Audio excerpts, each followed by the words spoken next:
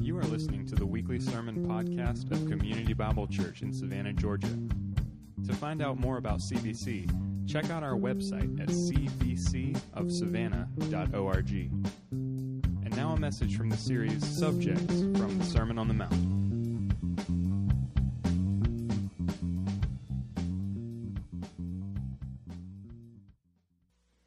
Father, there's absolutely nothing that I can say that's really of any value to folks. And this is a heavy topic this morning. And you know who's in this room, and you know things about us that nobody next to us knows. And I pray that your Spirit will work, and there'll be some that may be convicted. There's some who may feel shame. There may feel some who feel victimized because of other people's choices, and nobody needs to hear me offer anything to that. We need you. So I pray, Father, that you will work and move and encourage through your word for your glory. Amen. Amen. Well, if you've been at CBC for a while, you kind of know the way that we do preaching around here. We have a little rotation of who gets up here, and what we do is we preach verse by verse through the different books or topics that we're in. And we decide what we're going to preach on based on what the next verse says. And if some of you have flipped ahead, or when you open your Bibles to the passage we're going to talk about this morning, probably on the headings of your paragraph, you're going to see words like lust. Or maybe your Bible's heading will have a word adultery or sexual immorality. And this morning, because the text talks about it, we're going to talk about those kind of things. And right now, maybe some of you are thinking, ugh, I mean, this is church. I don't know about this. And maybe some of you have a problem with the very fact that in a church, on a Sunday morning, we're going to talk about these issues. As I continue through the sermon, some of the little problem may peak then for you. You're like, I don't know. There's just something about this I don't feel right about. I have a problem with this. And I get that, but here's what I'd say to you. I don't think the problem is that we're talking about this morning. I think that the problem is, for far too many years, far too many churches have failed to talk about what the Bible says about sex seriously and honestly. We haven't talked about it, and what we've done is we've taken that whole discussion out of our conversations, and conversations about that topic we've let happen in other places. And instead of in a church based on God's Word having conversations about sex and what is expected of us, those conversations have been relegated to golf clubs, country clubs, strip clubs, locker rooms, and Cosmo magazine. And this morning, we're not going to do that. This morning, we're going to have conversations about it because Jesus has conversations about it. And here's the deal. Maybe for you, this isn't going to hit you at all. Maybe because of your life stage or your story or what's going on, this will have no relevance to you. And if that's where you are, then perhaps this sermon is for your children or for your grandchildren or for your friend so that you can be of help to them. And maybe if you're here this morning and this doesn't resonate with you, then maybe the very reason you're here this morning is throughout the sermon to pray for those people to whom this sermon hits like a load of bricks. Because I'm telling you, there are people in this room who this sermon this morning, today, is just for you.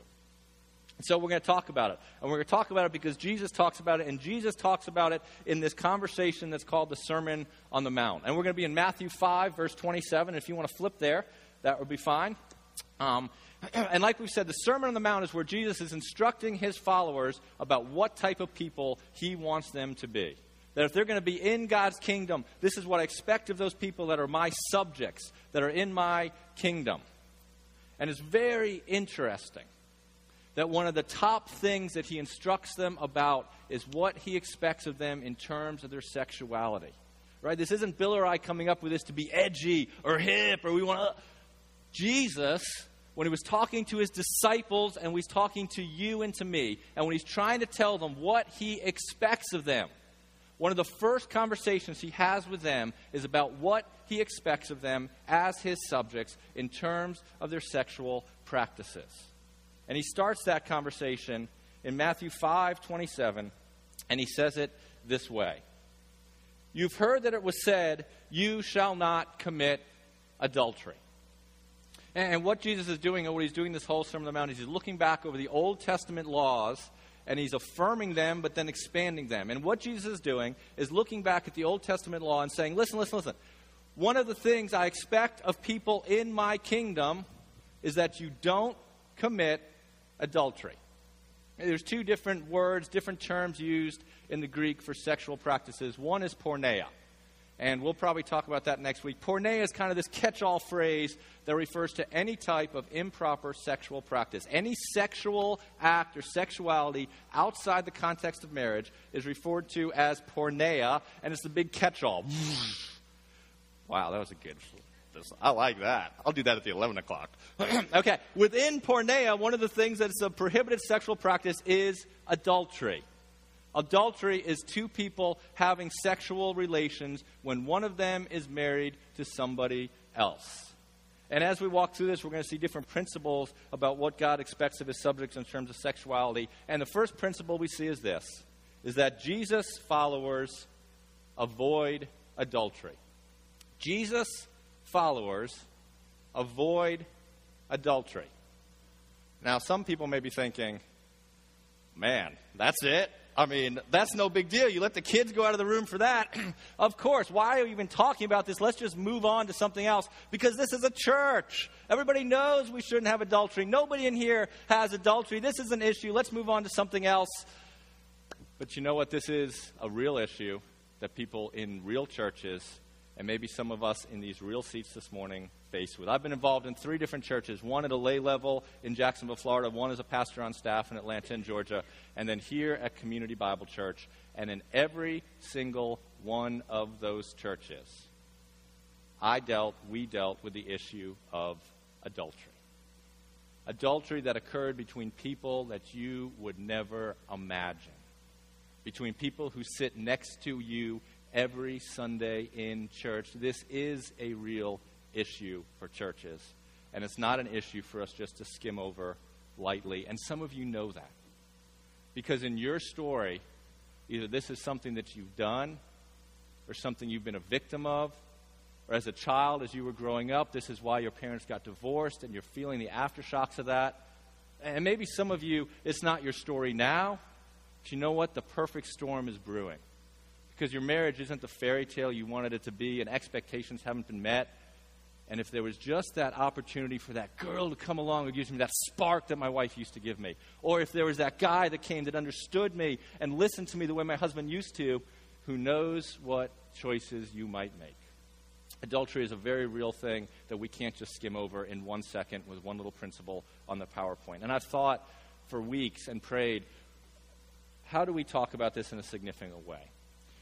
And, you know, I'm kind of a simple man, so I always come back to the same things. I drink a lot of coffee thinking about them. But what Bill and I and when Kane preaches, listen, we mean this. There is nothing that Peter Smith, Bill Fowler, or William Kane can offer to you that's really of any value. The most valuable thing we can offer to you is what God's Word says about issues. And so what we're going to do this morning is we unpack adultery a little bit. Is we're going to say, okay, what does God say about adultery? And we're going to look at the Proverbs and some Proverbs together. And there's 3 Proverbs in a row that, man, in very descriptive, rich, sometimes erotic phrases, address the issues of adultery. We're going to look at those 3 Proverbs and see what God has said about it and draw some principles for ourselves about adultery. We're going to start in Proverbs 5. And we're going to be in Proverbs 5, 6, and 7. And man, this would be one actually I'd love for you to turn there. And there's Bibles in front of you if you don't have them. We've seen that one of the things Jesus has said about his subjects is that Jesus' followers avoid adultery. We got to unpack that a little bit and know what's really going on. I'm going to start reading in Proverbs 5, verse 1. We'll read these 3 together, and then we'll come up with some principles about them. Proverbs 5, my son, and this is what Proverbs is. Solomon, a wise king under the inspiration of God, is writing instructions down for people to know, particularly in this context, for his son and for young men. And this is what he says. My son, be attentive to my wisdom. Incline your ear to my understanding, that you may keep discretion and your lips may guard knowledge.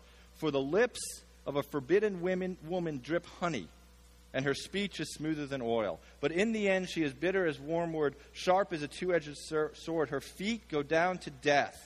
Her steps follow the path to Sheol. She does not ponder the path of life. Her ways wander, and she does not know it. And now, O sons, listen to me and do not depart from the words of my mouth. Keep your way far from her, and do not go near the door to her house. Jumping down to verse 15.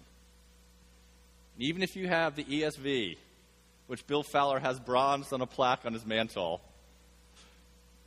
this is sanitizing the Hebrew because I've looked at the Hebrew. And the Hebrew here would make you blush because the phrasing is so erotic. And if you're hearing me read things about cisterns and flowing waters and fluids and breasts, and you think that sounds kind of racy, you don't even know how racy it is. And this is what we read. He says in 15, drink water from your own cistern, flowing water from your own well. Should your springs be scattered abroad, streams of water in the streets, let them be for yourself alone and not for strangers with you. Let your fountain be blessed and rejoice in the wife of your youth. A lovely deer, literally that lovely means a love-making deer. A graceful doe, let her breasts fill you, literally drench you.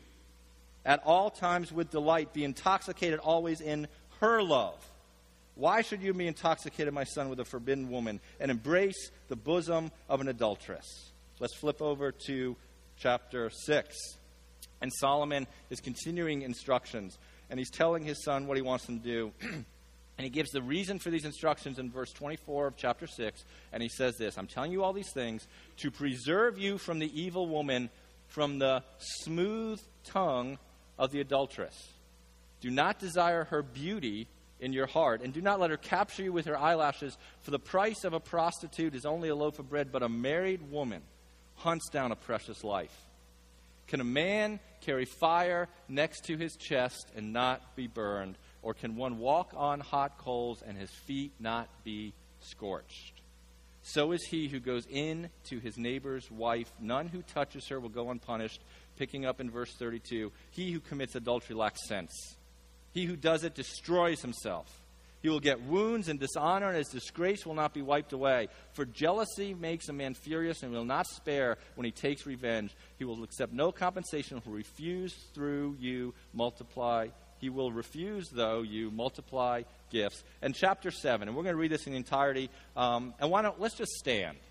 This is just such a powerful, descriptive comment about what Solomon wants you and me to know about adultery. He says these things, starting in verse 6 of chapter 7.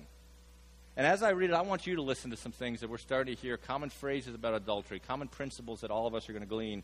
Verse 6, for at the window of my house I have looked out through my lattice, and I have seen among the simple, I have perceived among the youth a man lacking sense, passing along the street near the corner, taking the road to her house.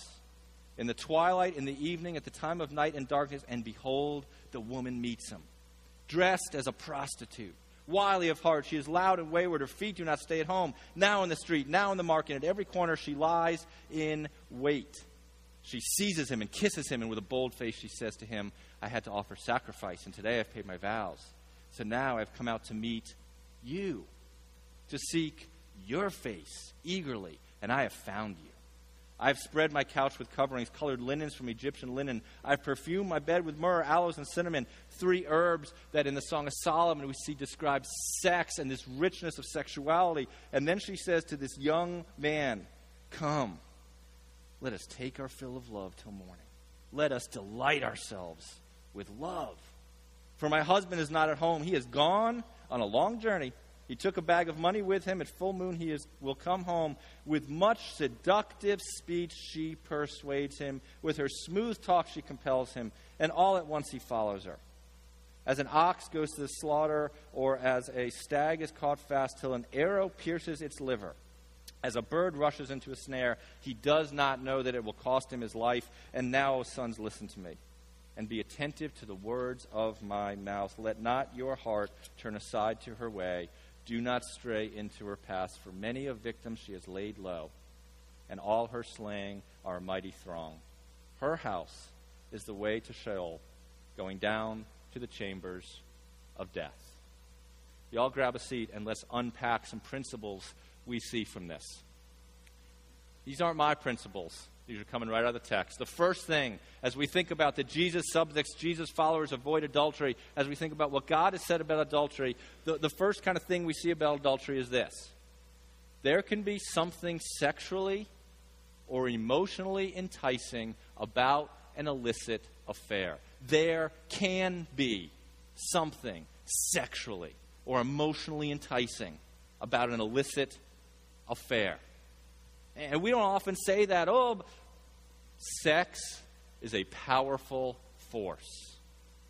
And sex has the ability to drag people who are just wading in the waters like a powerful undertow out to sea and drown them. And we see this from Proverbs. Look how it describes this adulteress. Her lips drip honey. It doesn't say she's ugly or nasty or scary. It says she is beautiful.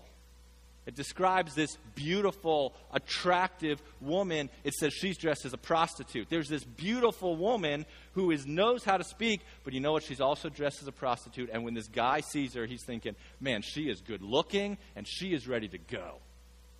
Other descriptions, she kisses him. She talks about her perfumed bed, all this erotic language about the way that she seduces him. And what Solomon is saying through all of this is, you know what? There is something that is genuinely enticing, although forbidden, to this young man about this illicit affair.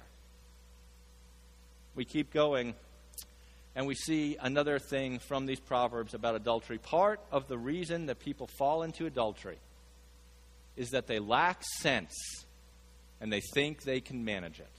Look at what the proverb says.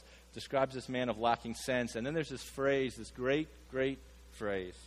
Can a man carry fire next to his chest and his clothes not be burned? Or can he walk on hot coals and his feet not be scorched? It's a rhetorical question that's kind of obviously going to say, no way, that guy's going to be burned. But it's also having another layer that's saying, but this is what this young guy thinks. This young guy thinks he can flirt with it. This young guy thinks he can play with fire and be okay. He thinks he can manage it. He thinks he can contain it.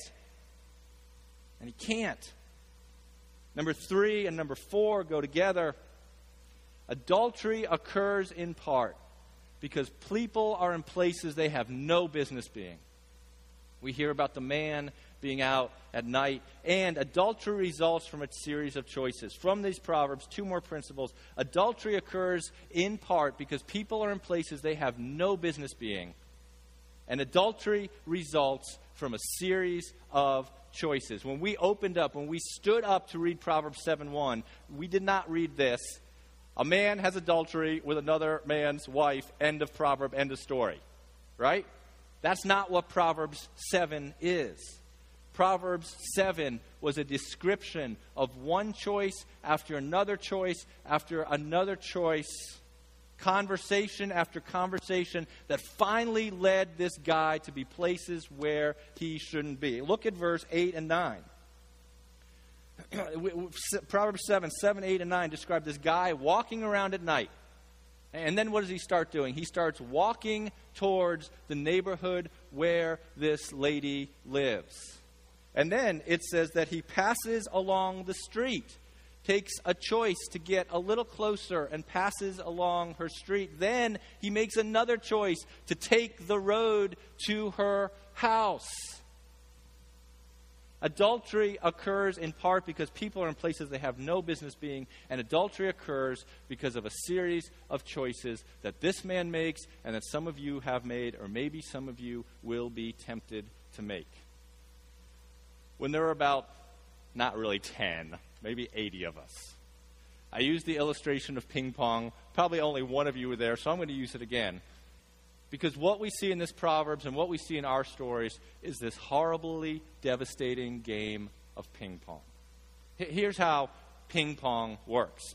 There's this table, there's a net, there's 2 people on either side, and the people bounce the ball back and forth to each other. Somebody serves the ball, ping. The other person hits it back, pong, ping, pong. The game of ping pong ends when one person decides, I'm not hitting it back anymore. What we see in Proverbs is this guy gets in this horrible game of ping pong, choice after choice. He's out late at night walking, making a choice to go closer to her house. Ping. This lady comes out of her house, beautiful, sexy woman, dressed like a lady that is ready to go. Pong. He doesn't run. He stays there and lets her engage him in conversation. Ping. She comes up and says, hey, man, I've been looking for you. Not anybody else, for you. For your face. Ping. He stays. She kisses him. Pong. She starts talking about the bed. Ping. Pong. Some of you may or are or have innocently started a game of ping pong that will lead you to disaster. It's a chilly morning. You want a pumpkin spice latte. You go to Starbucks. You notice the barista is actually kind of sexy. Ping. She smiles at you when she gives you the drink in this, man, it kind of makes you feel good because you're 40, you're 50, you haven't had somebody smile at you. Pong.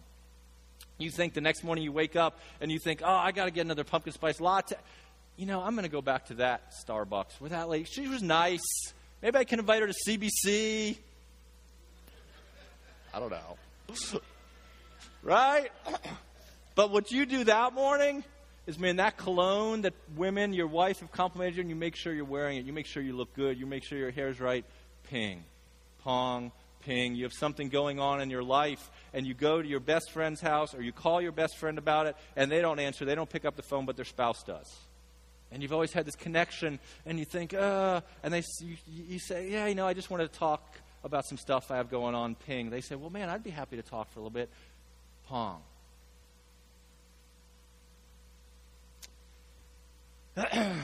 And the final thing we see, because in that moment, ping pong, let's just be straight, it can feel good. There is a reason people commit adultery. In that moment, that ping pong can be so enticing. But what we can't forget from this Proverbs is the last principle, that adultery has horrible consequences. And different times when people preach, or I preach, or whatever, there's some sermon, there's a heaviness in the sermon.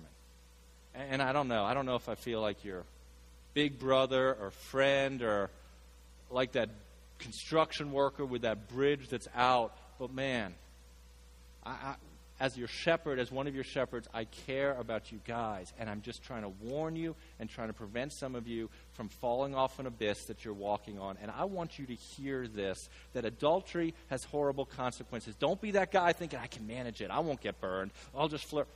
What does it say? This guy destroys himself. He will get wounds and dishonor, and his disgrace will not be wiped away. He does not know that it will cost him his life. He will be on the brink of utter ruin. Now, is there forgiveness? Is there redemption? Does God's grace cover that? Absolutely. But are there consequences that are going to shatter your lives forever that you may not ever get away with? Yes. There are children whose parents right now are driving them all back and forth to mommy and daddy. They're not staying together in the same house. They don't know both their parents because one of the parents couldn't control themselves and played ping pong and slept with another person, and that child's life is devastated. And so the question is, okay, if we know that subjects of Jesus followers don't commit adultery, if we've seen these principles about adultery, that there's something sexually or emotionally enticing about it, that people think they can manage it and that's why they fall into it, that they've made choices, that they're places they shouldn't be, that there's consequences, what do we do about it? What are some super practical ways to avoid this? And I got a cup of coffee, not a pumpkin spice latte from the cute barista. But I thought about this, and I wrote down some things, and then I read, and I listened, and I thought, and I saw what other it's amazing that some of the suggestions I'm going to give, if you look at all sorts of other places, these are coming at us from all different wise places. There's so much similarity in the suggestions. Here are some practical suggestions. Ready? Don't travel alone with members of the opposite sex if you're married. Don't travel alone with members of the opposite sex if you're married. That's so legalistic. Maybe it is. But man, we need to do things to stop playing ping pong. Don't eat alone with members of the opposite sex. This one's important. Listen. Don't, if you're married, don't confide in people of the opposite sex or look to them to meet your needs. Don't confide, if you're married, in people of the opposite sex or look to that person to meet your needs. And that's so easy, especially so often with your best friend's spouse. If you guys vacation together, if you hang out together, man, be careful. Next thing, be very careful on Facebook and social media sites. If you're married, be very careful on Facebook and other social media sites. Because here's what's happened. And you guys, some of you know me. I try to be holy. I'm not legalistic. But some of us need to start doing some of these parameters to protect ourselves. Here's what happens, right? Guys, men, we're not happy in our marriage. Our wife doesn't look like she used to. We're just not happy. We're working all the time. And we remember that old college flame or old high school flame, and she's our Facebook friend, and we think, man, let me just see what she looks like now. And you go to her profile, you go to her wall, ping. And then randomly she emails you, posts a message, pong. And you start thinking, she looks pretty good. And you send her this little post like, I can't wait to our high school reunion. Women, you do the same thing. Your husband is not attentive. Your husband is not being what he should be, which is his fault. And you feel neglected. And you think back about that old high school or college flame. And man, the way he listened to you.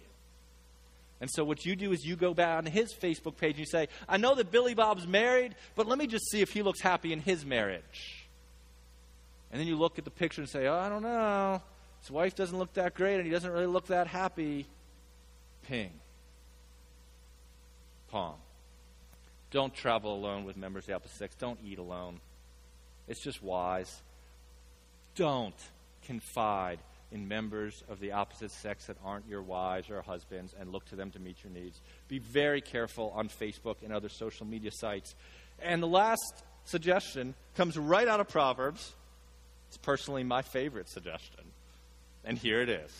Married people. This is from the Bible. Don't throw things yet. Look, I have my shirt tucked in and some pants on so I look respectable so you won't think I'm some young punk trying to excite.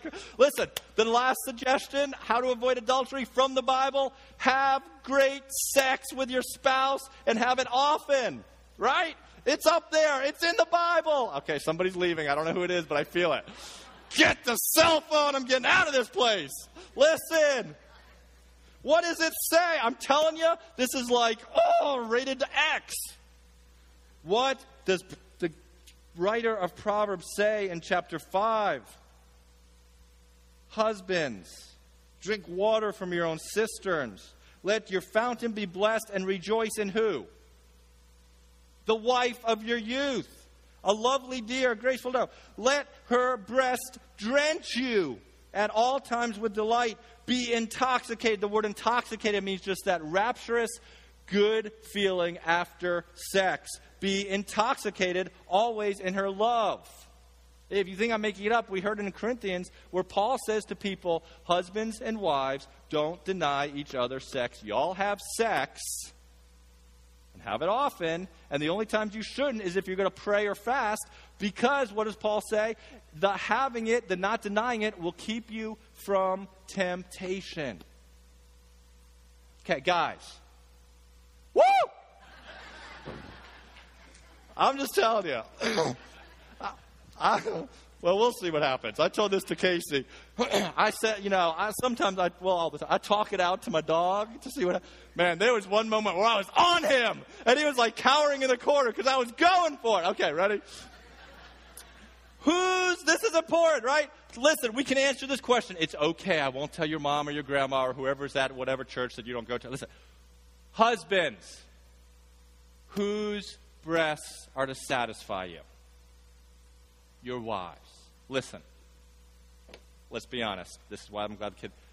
Guys like breasts. God made breasts. But the problem is too many men are looking at two other women to be satisfied instead of being satisfied with their wives' breasts. Guys, listen to me. And I'm saying this as an advocate for the women in the room who, if some of you don't change, they will be sobbing in our office to Bill or me or William or Harry McGee. Guys, husbands, your standard of beauty is your wife. Okay? Your standard of beauty is your wife. But what some of you are doing, or have done, or will do, is look to that website, look to the porn star. That is what you define as beauty and sexual attractiveness. And then you take that pretend, airbrushed, fake, meth-addicted picture, and you put that on your spouse and expect her to live up to it. And you're devastating and destroying your wife. You are to be satisfied by your wife's breasts. Do not look to someone else as your standard of beauty. Look to your wife, and do not dishonor and disgrace and destroy her. And listen, what porn does? Porn is intended to create dissatisfaction with your wife. Porn is intended to create dissatisfaction of your wife and put this other thing out there as the pretend standard of beauty that you then hold your wife to, and that's not fair of you. Your standard of beauty is your wife. All right. That was fun. We're not done yet. Get another sip of perk, because we're going. Jesus' followers avoid adultery. We've talked about some practical suggestions. If the sermon ended there, some of you would think, phew, I've made it. Because I'm not even married. I haven't committed adultery. I'm good. Or some of you would think, well, I'm not going to commit adultery. I can keep myself from that. Or some of you would think, okay, listen, this is what I'll do. I will never, ever ride in the car with a woman. I will only ride with a man. No, I won't even ride with a man. I will always drive in the car all by myself. I'll eat meals. And some of us could do such a good job of getting up this little standard and keeping all the rules and thinking because we've never had adultery, because we've never done that act, because we've never ridden a car, that we are good. The problem is our hearts can be so sexually filthy that we're not good. And Jesus says some other words to the people of that time and a group of people called the Pharisees, who were saying that if you just don't do the act of adultery, who cares about what your heart or your thoughts are like? And Jesus says, no. If you're going to be a subject of my kingdom, I need more from you. And Jesus says it in continuing in Matthew 5. He says this. You've heard it said you shouldn't commit adultery. He reinforces that idea, but then he presses it further in verse 28. But I say to you that everyone who looks at a woman with lustful intent has already committed adultery with her in his heart. I say to you that everyone who looks at a woman with lustful intent has already committed adultery with her in his heart. Jesus was talking to a very narrow audience about adultery, but now look how he expands it. He says, now everyone who looks at any woman. Okay, let's not worry about adultery. Anyone who looks at anyone with lust has just as much a problem in their heart as the people who are committing actual adultery. Now, a few things to unpack there. If a handsome man like myself gets up on stage and the ladies notice, Jesus isn't talking about when somebody who's attractive. I had to test it. I had to see if it worked. You're my guinea pigs, right? If a beautiful woman walks through here, and men think, that's a beautiful woman, that first thing registers, that first glance.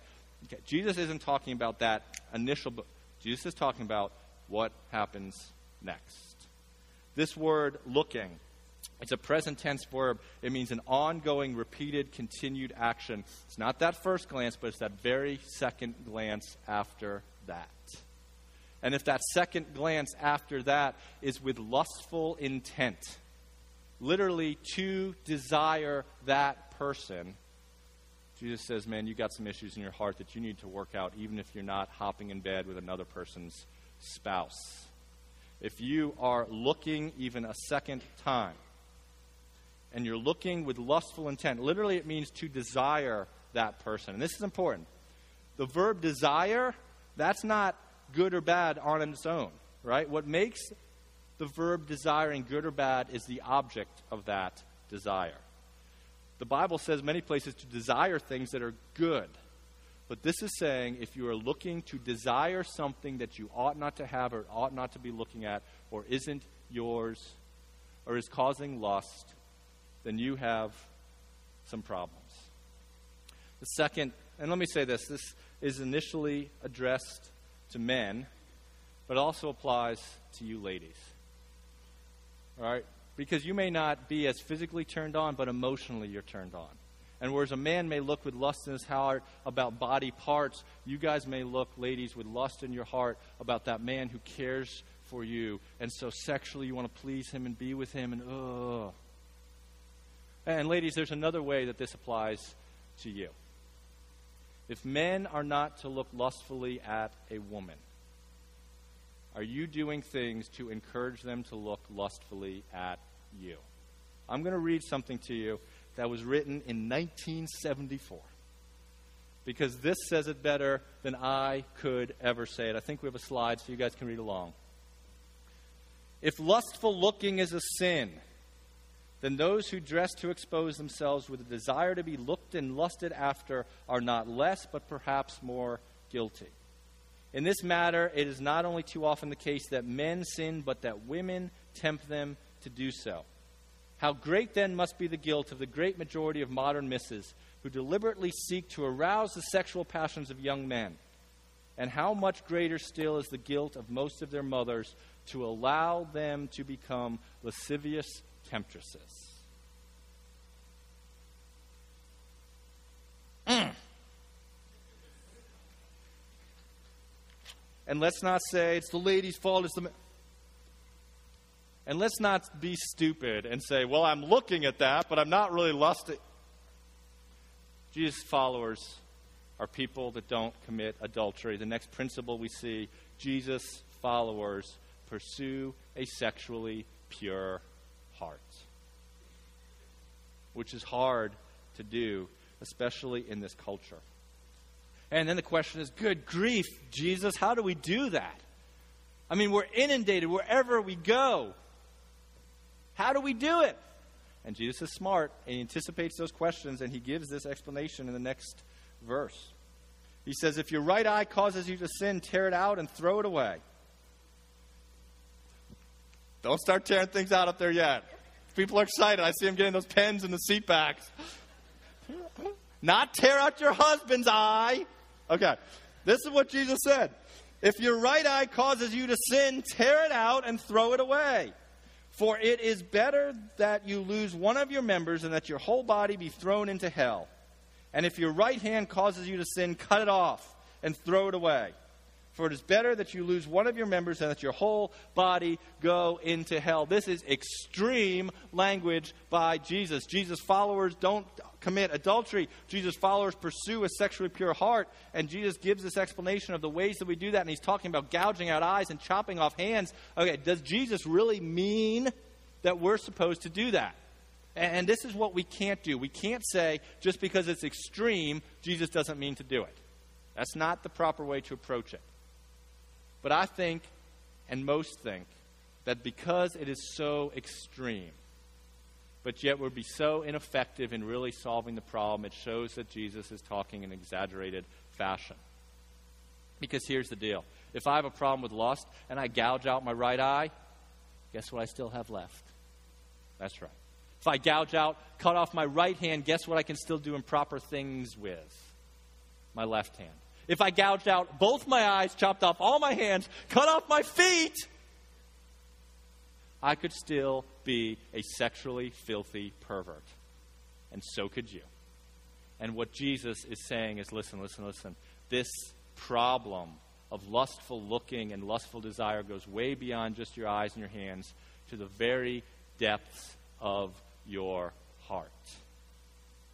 And associated with Jesus' exaggerated statement, though, is this other layer that in the Jewish culture, right eyes, right hands, were things that were seen to have special value. They were things that were important. And what Jesus is saying is you can chop it all off, but it won't do any good because the issue's in your heart.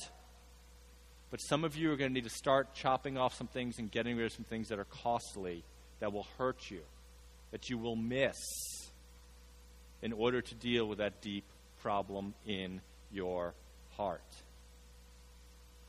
And the third principle we see from this about what God expects of you if you're his subject in his kingdom sexually is that Jesus' followers take serious steps to respond to the seriousness of a sexually impure heart. Jesus' followers take serious steps to respond to the seriousness of a sexually impure heart. And right now, maybe there's one person right here who said, click. Yeah, that ping pong thing was kind of witty. You were funny when you talked about having sex with your wife, but man, I like my sin. I like it. I like looking at that person. I like having conversations with that person who's not my spouse. I like what I'm doing because that 4 minutes of rolling around the sack with a person and that 10 seconds of pleasure, I don't want to give that up. Don't tell me to stop it. Don't tell me to take drastic steps. And some of you right now, this is where, kind of put the walls up. No, Jesus, don't. No, you can have all these other things, Jesus, but my little sexual thing that makes me feel good, that makes me think I can control my life, that gives me a sense of hope and meaning, don't touch it. That's off limits. I can't do anything to affect if that's your opinion. I could throw things. That would be exciting. But I can't get into your heart. Only the Holy Spirit can do that. And I have prayed that for some of you, he will this morning. Listen to me. This is what I can do, though. I can tell you where that path is going to take you. Because I can tell you what studies show about the process of sexual addiction. I can show you and tell you, and I will, the steps that people end up who are making choices, who have done things that they can't believe they've ever done. We have a little thing on the deal. Let's go to the next slide. Here's the path. If you say, this is my sexual sin, it makes me feel so good, I don't want to stop it. I'm just telling you what could end up happening. And because, listen, sex and sexual sin and lust and porn and adultery and one-night stands and friends with benefits makes all sorts of promises that it will never deliver upon. It's empty, it's hollow, it will bait you, it will tempt you, and then it will shame you. And this is the process that some of you who are on this camp like, oh, that's my sin, that's my deal, that's private. This, you shouldn't be talking about that in church. This is my privacy and the privacy of my home. No, this is your Jesus follower in his kingdom, and this is what he says. If you decide to do that, what you'll start doing is you'll just tolerate it with the attitudes we just talked about. Whoa, that's my deal. After you tolerate it, when you don't see that porn, when you don't have that physical feeling, when you don't get whatever sexual deal it is, there'll start to be a little withdrawal, like, oh man, I just need to see some porn again. I just need to have another orgasm. I just need to see that person. I just need to talk to Tommy because he understands me. And you'll feel a sense of withdrawal from it. Then you'll start to deceive yourselves. And Christians who know the Bible, who've been raised in churches, who showed up at Sunday school, are the worst self-deceivers in the world. Because you'll start to say things like this. Well, you know, the Bible never actually says this is a sin. Or you'll say things like, it's only pictures. It's just conversations. Oh, one of my hearts were married. And you'll start deceiving yourself. Then you'll get to a point where you're like, I'm done fighting. I don't even want to try. I don't even have any willpower. Just bring it all on. And you'll jump in that cesspool of sex, and then you will one day end up at this last point where there's a distortion of intention. Where what started off as 1 minute looking at porn has now turned into 1 hour or one afternoon. You can't get enough. What was just, oh man, I'll just feel her breasts. I'll just mess around. We won't go anything below the belt. Now isn't enough. And there's a distortion of attention. And you know this happens, folks. What you start doing after you go through these steps of self-deception and loss of willpower gets to the point where that's not sufficient enough for you anymore. Or whatever itch it used to scratch, it ain't scratching anymore. And so you start taking step after step after step. I have talked to guys who first it was looking at porn, then it was sending naked pictures, then it's sobbing with shame. How in the world did I send a naked picture of my erection to some other woman? Because what started off innocently didn't scratch the itch anymore, and you kept going. And that's between you and God. But this is what it's going to get to. Then there's others of us, we'll be over here. And you're thinking, Peter, man, this is where I am. I struggle with this. I have a hard time with this. How do I deal with this? How do I do it? How do I be pure sexually? Here's some thoughts for you. If you're at a place where, man, the Holy Spirit is convicting you and you want to work on this, here's some thoughts for you. And the first thing is this. Here's some principles, some big thoughts on how we can pursue sexually pure hearts. Listen, this is so important. You are responsible. God is responsible. When it comes to dealing with issues of sexual sin or any sin, you are responsible and God is responsible. Two people that are engaged in this process of dealing with the sin. Look at the verse.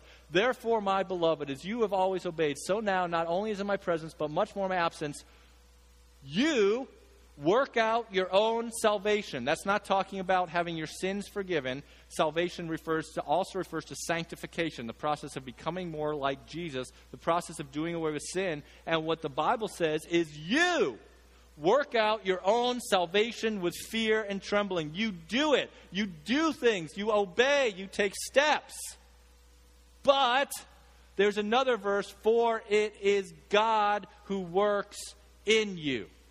And what the verse says is God does two things. God gives you the will and the desire to pursue holiness, and God gives you the underlying power to ultimately do it. When you are going to face, and when I am going to deal with issues of sexual sin and pursuing sexual purity, you are responsible, God is responsible. And too often in too many churches, we make it one or the other, where it's all about us and all about legalism. Do it all on your own. Do it. Or we make it all about, man, just let go and let God. No. You are responsible, but thank God that God is always responsible. Second principle we see in this is that, and listen, you are able to avoid sexual sin. This is where I started yelling at Tebow, my dog. I'll try not to yell at you. You are able to avoid sexual sin. Maybe I'm getting old. Maybe I'm getting crotchety. I don't know. But people come to me, I just can't stop having sex with that person. Yes, you can. I just can't. I tried it. I tried to stop looking at porn. I just can't do it. It's too hard. I did it for an hour and then the next. Oh, listen. This is the problem. 1 Corinthians 10:13. I think it's up there. I hope it's up there. This is what it says. We've talked about it before in our series on Corinthians. But listen. No temptation has overtaken you that is not common to man. God is faithful. He will not let you be tempted beyond your ability. There will not come a temptation that is so great that will trump your ability to fight it and to remain pure. That's what it's saying. But with the temptation, he will also provide the way of escape. Why? That you may give into it? No, that you may endure it. What God is saying is that no matter what temptation you face, sexual or otherwise, no matter how much you like having sex, how much you like porn, how much you like talking to your tennis pro to get your emotional vibes that your husband doesn't give you, no matter how much all that temptation is, it's never going to be so much that it will smother you that you can't fight it and endure it. So here's the problem, and here's why I get frustrated, because if that's what God says, that no matter what you face, you will be able to endure it and not give in to the sin. That is what Corinthians says. But if you come to me and say, I just can't stop. Okay. One of you's lying. Either God's lying when he says that it won't be too much for you to give in to sin, or you're lying when you say, I just can't stop. And I don't think it's God's who's lying in this case. Here's the problem. Let's just man up. The problem's not that you can't stop. The problem's that you don't want to stop. Just be honest. At least be a man or a woman. Don't give me this, I almost said BS, but that wouldn't be good. Don't give me this nonsense that you can't stop. At least come into our office and say, I'm a pervert, I like it, I don't want to stop. Okay, good, you're being honest. And I'm going to steal a Driscoll line here. I've been very good not to, but I'm doing it. Listen, this is true. At the end of the day, the deal is that some of you would rather be naked or see naked people than please Jesus. You are able to avoid sexual sin. The problem is, in my heart and in your heart, you don't want to. The next thing we see is if we get to a point where we want to avoid it, the third thing we see is you must flee from sexual sin. We've all probably heard that verse where it says, I'm going to read it.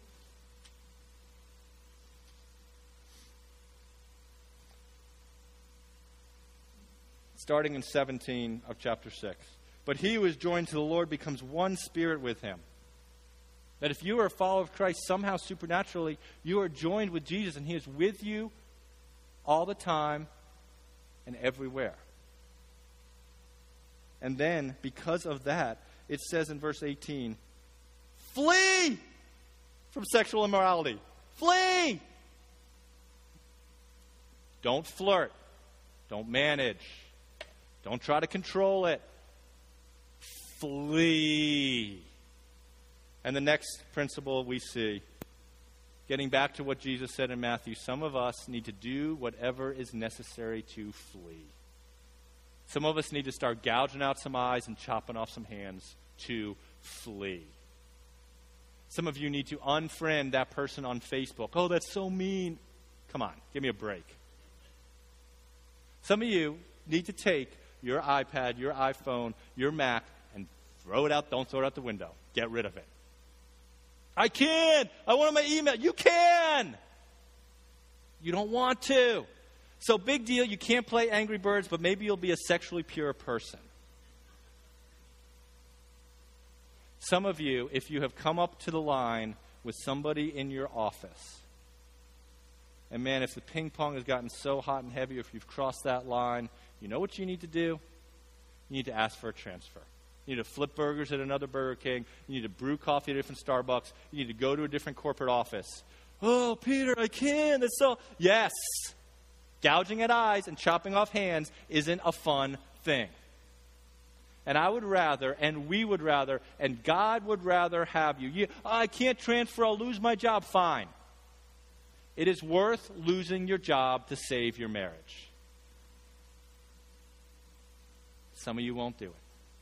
And you'll stay in that office with that sexy little thing, or with that guy that means so much, or single people. You'll do the same thing in whatever way it is. You won't move out. You'll keep shacking up with that guy or girl. Ugh. Because, man, seriously, that's like kind of extreme, Peter.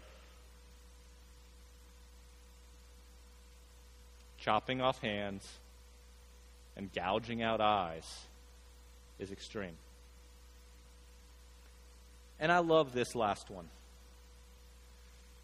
This is good. And, I've kind of thinking of different verses and studying and this week.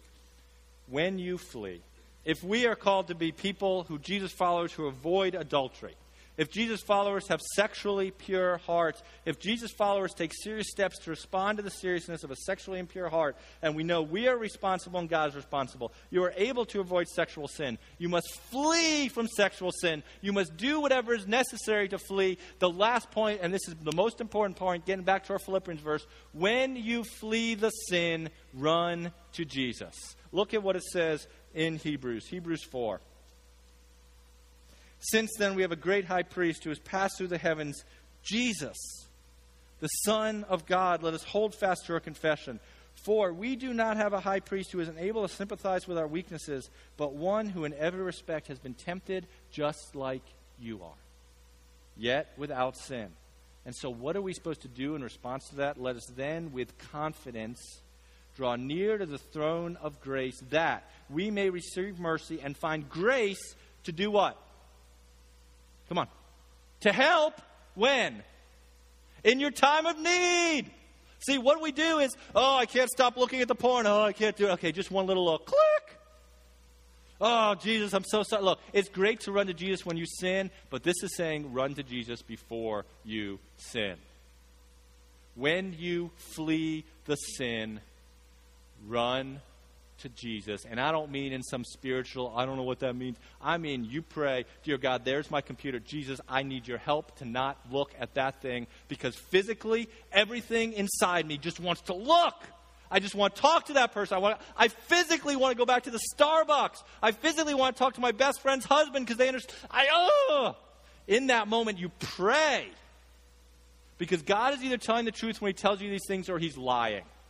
and you say, God, I cannot fight this on my own. I will do what is necessary, but I need your Spirit. When you flee the sin, don't run to a bunch of people to tell them what a bad pervert you are. Run to Jesus. People who are subjects of Jesus, followers of Jesus, avoid adultery. Followers of Jesus have sexually pure hearts. Followers of Jesus take serious steps to deal with the seriousness of sexual sin in their hearts.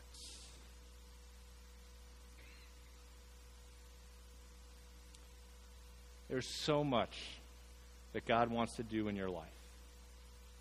And you're missing out on so much because you'd rather see somebody naked who's not your wife. A few final thoughts. We're going to be a place, we're going to be a church that's going to talk honestly about things like this, and we're going to talk bluntly, and we're going to call you guys as your shepherds to excellence. And we're going to call you hard and passionately. But you know what? We also realize that we're going to be a place where people fall and they sin. And let's not be a group. Let's be a group that calls one another purity, but let's not shoot our wounded soldiers. Second big principle is if sexual sin is part of your past, and if this sermon has left you with all this shame and you're a Christian, but you're thinking now, God doesn't love me, listen, if you're a Christian and sexual sin is part of your past, this is what you need to know, that there is forgiveness. And if you've genuinely put your faith in Christ, you have been forgiven of that sin, and there is no more condemnation. Are there consequences that still linger? Yes. Are there parts of your story that God's going to need to work to redeem? Yes. But there is not any condemnation. You are forgiven and pure in Jesus. Some of you are probably victims of this because your husband's a pervert, or because your wife's cheated on you, or because some guy told you all these promises about he left you, he got his 10 seconds of pleasure and then threw you away, and you're just feeling hurt and wounded and ashamed. And the only thing I can offer to you is Jesus. We're going to sing songs about draw me close, Jesus. You're all I need. Some of you need to sing that song in worship because really you need him to help you be pure. Others of you need to draw near to Jesus for the comfort to help you deal with the shame and guilt that you may be feeling. And finally, whether it's the sin of sexual immorality, whether it's the sin of pride, conversations like this, when we just take a second and think about it, and we think about how far off the mark we are from what Jesus wants, it's texts, it's sermons like this that make us realize how desperately we need a Savior to do what? To save us and to do for us what we can't do for ourselves. I don't know where you are. For those of you that are feeling wounded because of how you've been treated sexually, man, I can only offer you Jesus' comfort and grace. For those of you that the Holy Spirit's convicting, and you need to draw near to Jesus and affirm he's all you need to do it. And you need to depend upon him to do it as well. And I'm going to call the worship team up here, and we're going to sing and worship together.